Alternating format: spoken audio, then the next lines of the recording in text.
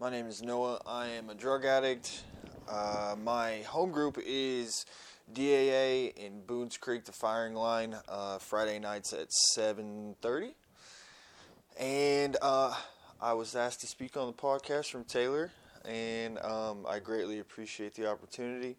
And my topic is the Bedevilments. So I am just going to start reading the Bedevilments for you on page 52, middle paragraph.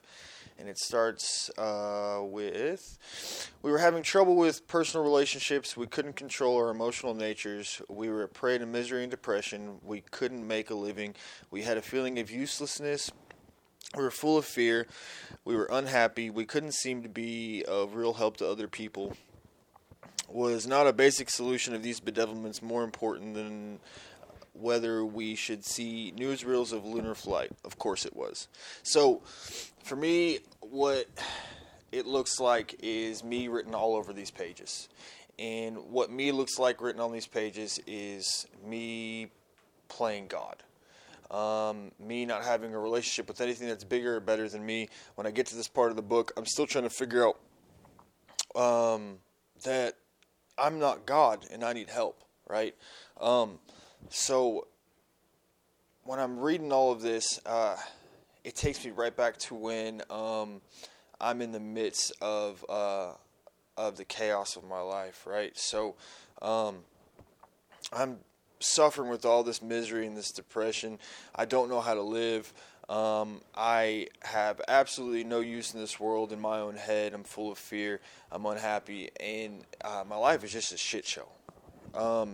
And I never came to the realization that my life was a shit show simply because I was trying to take the wheel and take things into my own hands. I had absolutely no relationship with anything that's bigger than me, any human being, other than pretty much myself.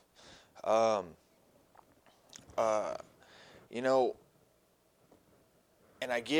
I look at all these old ideas that these people had before me, such as my mom, the religious people around me, my friends that go to church or have relationships with things that are bigger than them, and they have this solution that I think is just watered down bullshit. And for me, I looked at all of their personal stories, and I thought that they were pretty much, as someone before me has said, believing in Santa Claus. And but I never came to the realization that that was their own personal relationship and their own they had their own personal connection to something that was bigger than them. And what I was trying to do my whole life was trying to follow somebody else's perception or do what somebody else had told me before, such as my mom, to believe in what she believed in. And I never could grasp onto the idea that if I'm going to have a relationship with the spirit of the universe or something that's bigger and better than me, I need to have a close relationship, as if it's just me and that being, that thing, that something that's bigger than me. And when I get to this book, one of my favorite lines in this book is that who are you to say there is no God? And for me, that was one of the first parts that opened up this doorway of communication, this somewhat personal relationship with something that was bigger than me. And then I get to this part in the book, and I get smacked in the face of reality of how much I'm written all over these pages. And obviously, I need more help than what I can offer myself, right? So, like I said before, it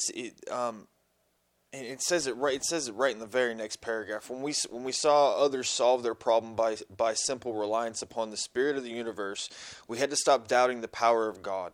Our ideas did not work, but the God idea did, right? So, it doesn't say everybody else's God idea. It just says the God idea. So that how I had to take that was,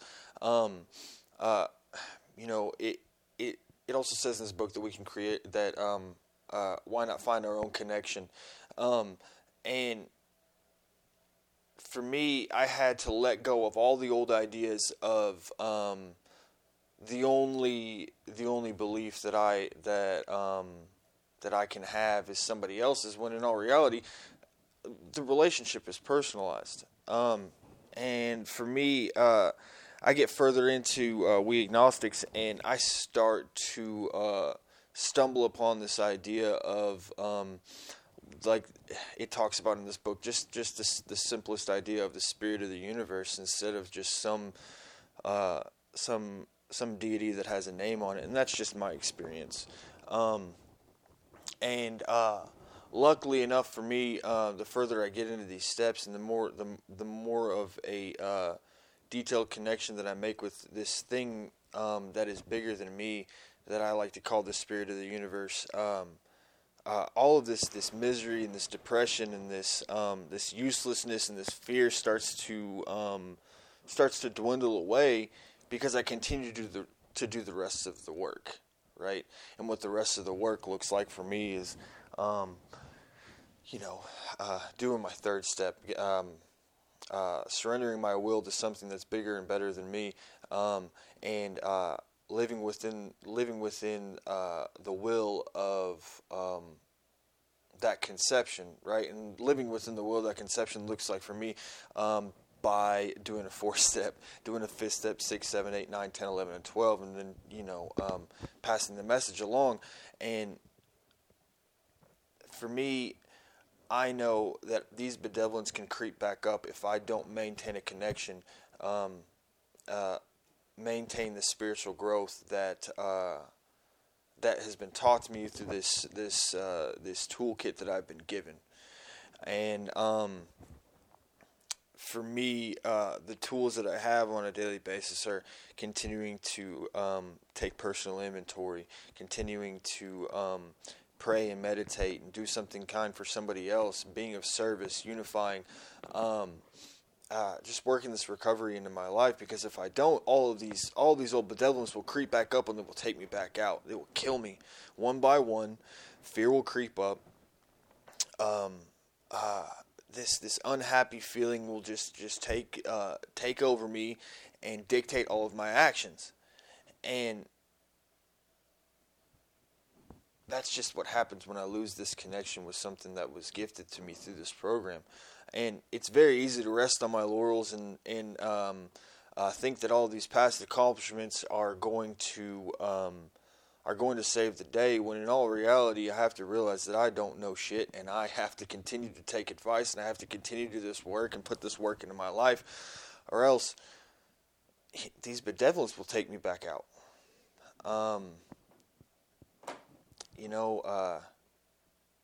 I have a lot of experience in resting on my laurels and not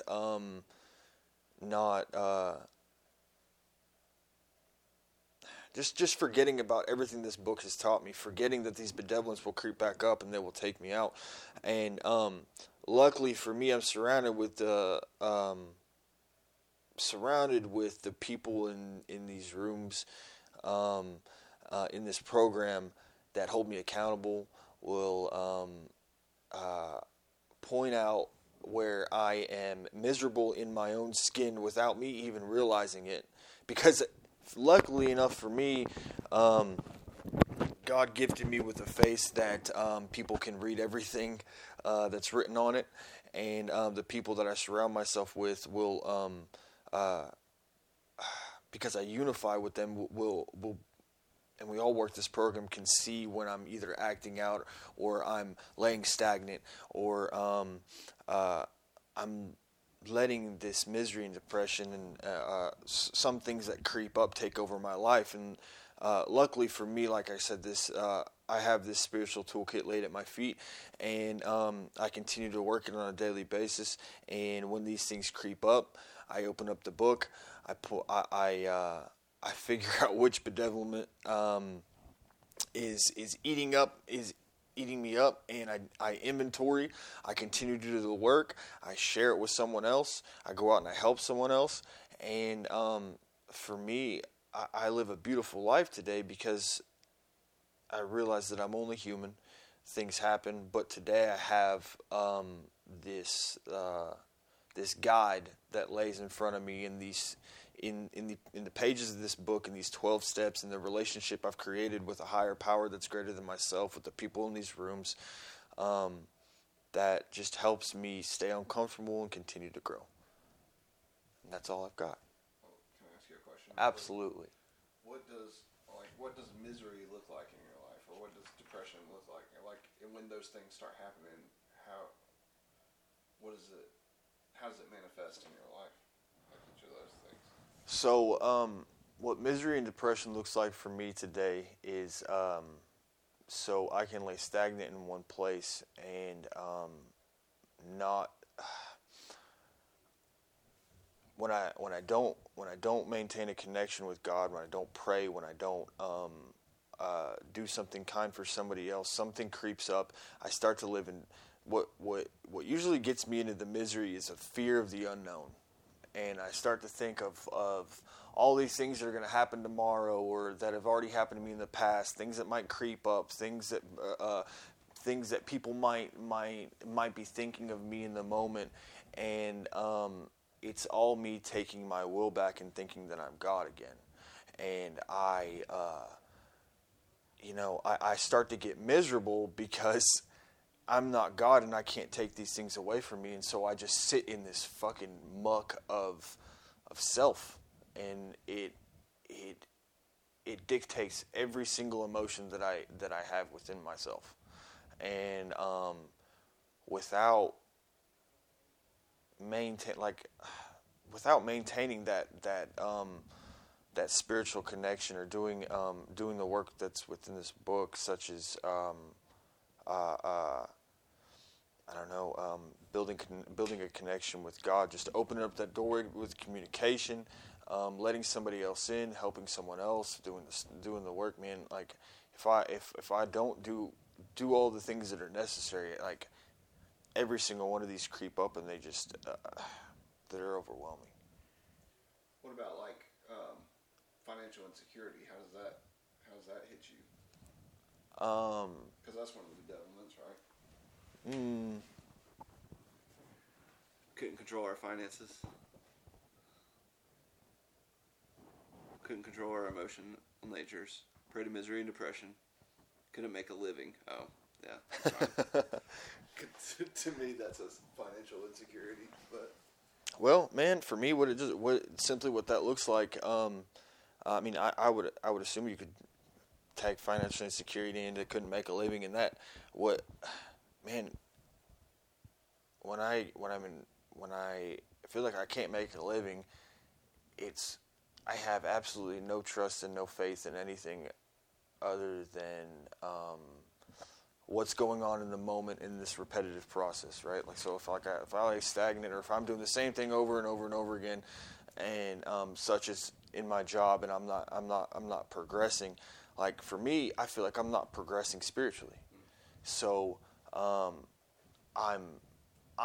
am speaking to myself inside of my head and beating myself up, thinking in all reality that I'm not going anywhere in my life.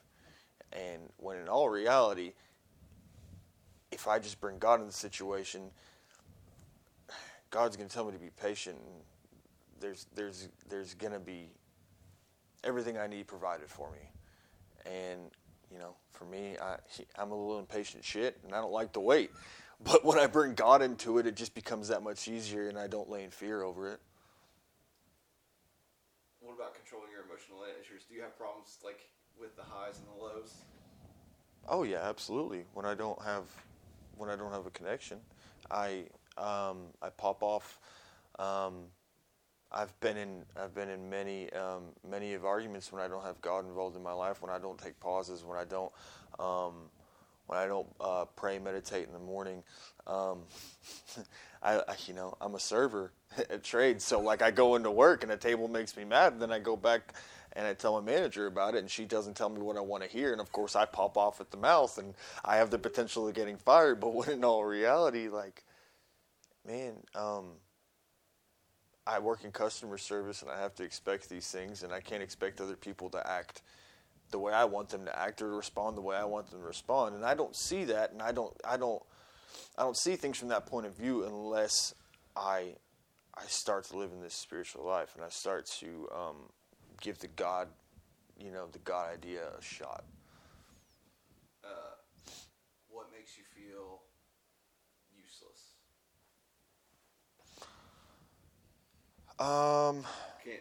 You can't be of real help to other people. When I feel like I can't be of real help to other people, it's usually when I'm not doing any service work and I'm laying in self and I'm sitting at home and I'm watching TV till 4 o'clock in the morning, and I wake up and I'm an hour late for work, and then I get irritated, and like I'm not working with. I either don't have any sponsees, or I'm not working with sponsees. I'm not willing to. I'm not showing up to the treatment centers. I'm not giving back what was given to me, and I start to get this overwhelming sense of nobody needs anything from me, or nobody wants anything from me. This program isn't for me. Blah blah blah. But when in all reality, like, I'm not doing any fucking work. I'm riddled with, like, I'm saying it over and over again, I'm just riddled with self. And it's just consumed me. And until I do the rest of the work, until I start getting out of myself and helping other people and being of service and doing this work, like, that uselessness won't go away. Right? So I have to put the actions in behind just the faith in if I want to say, oh, God can provide for me these things, and God can take away this feeling of uselessness. Yeah, of course you can, as long as you put in the work. As long as you put one foot in front of the other and go out and help someone else and show up and suit up for the good of AA and DAA. That's just my experience. What are the fears you get into now? Today? Oh man, the fears I have today are always, a lot of them are still consumed around financial, relationships, what other people think, what other people think I think,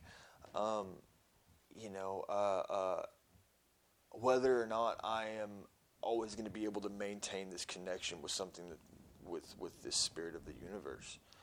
And for me, that's just me trying to talk myself out of doing what I know is necessary in order to succeed, right? Because my brain by itself, when it talks to myself, is one hell of a manipulator, and will try and talk me out of every single thing that I know and was taught to me that is going to help me to be successful in the near future, right? Or in the far future. Like, it's, man, if I give these fears over, and I do the things I'm uncomfortable with in order to stay out of fear. So if I have a fear of what other people think, maybe I should start unifying more, right? And get involved in these other people's lives, and prove to myself and others that I can be a good friend and I can be a good member of GAA, right? If I have a fear of the status of my relationship, I can't just sit there and wallow in pity and think that, oh God, I hope she's not going to leave me. Man, I have to suit up and show up and be a good boyfriend, provide, show emotion, show my emotions to her, share my love with her. Man, just be the man that God has intended me to be in order to be a successful partner. Regardless of whether or not she's going to stick around, I have to be the best me I can for somebody else.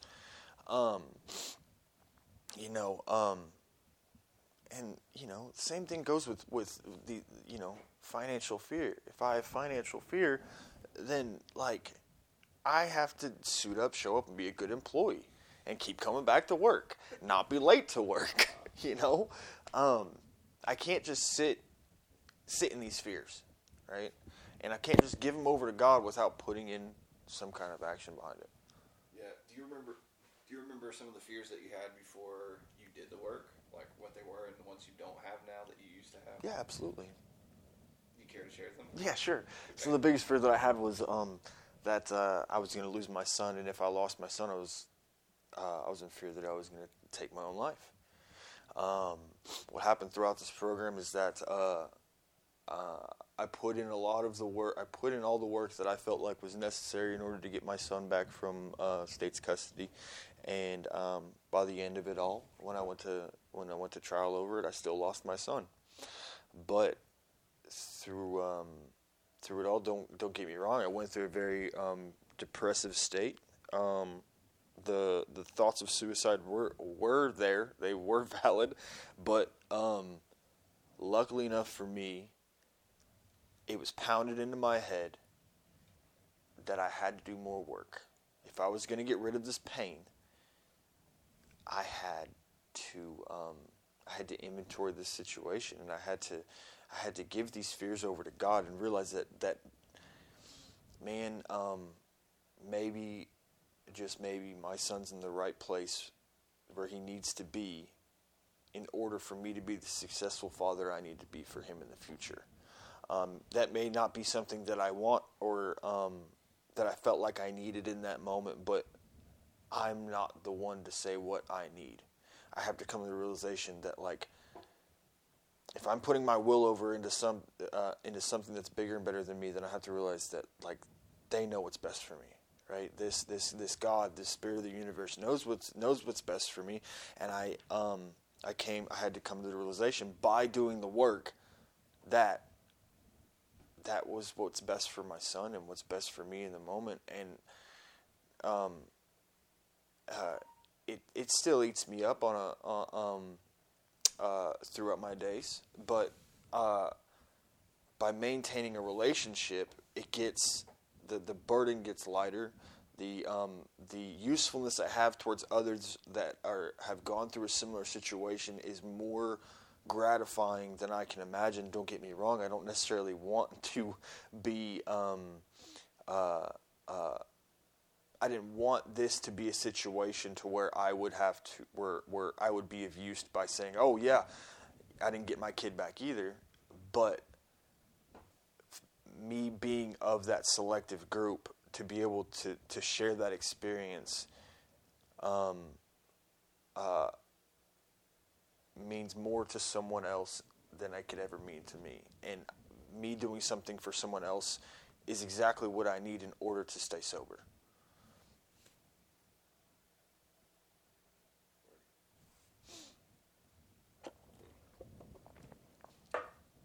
Hopefully that answered your question. Yeah, it does.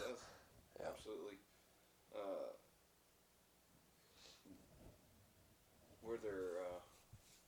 So, do you feel like these things are just different now than they were in the beginning, or that they've gone away? Or, I mean, how do you, when you look at these things on the page, the bedevilments, like, are you like, oh, most of these things are gone now, or are you like, oh, they're just different now, or are you like? For me, you see what I'm asking? no, I absolutely. For me, they haven't gone away.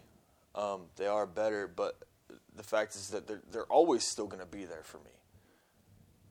It's just a matter of me working on my spiritual growth in order for them not to take me back out, right?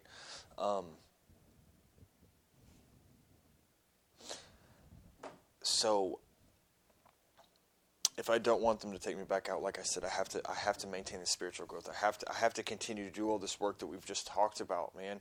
Or because for me, they're just as progressive as my illness, right? So if I don't do any spiritual growth or work on my spiritual life and grow spiritually whatsoever, and just lay stagnant, and these bedevilments creep up, they will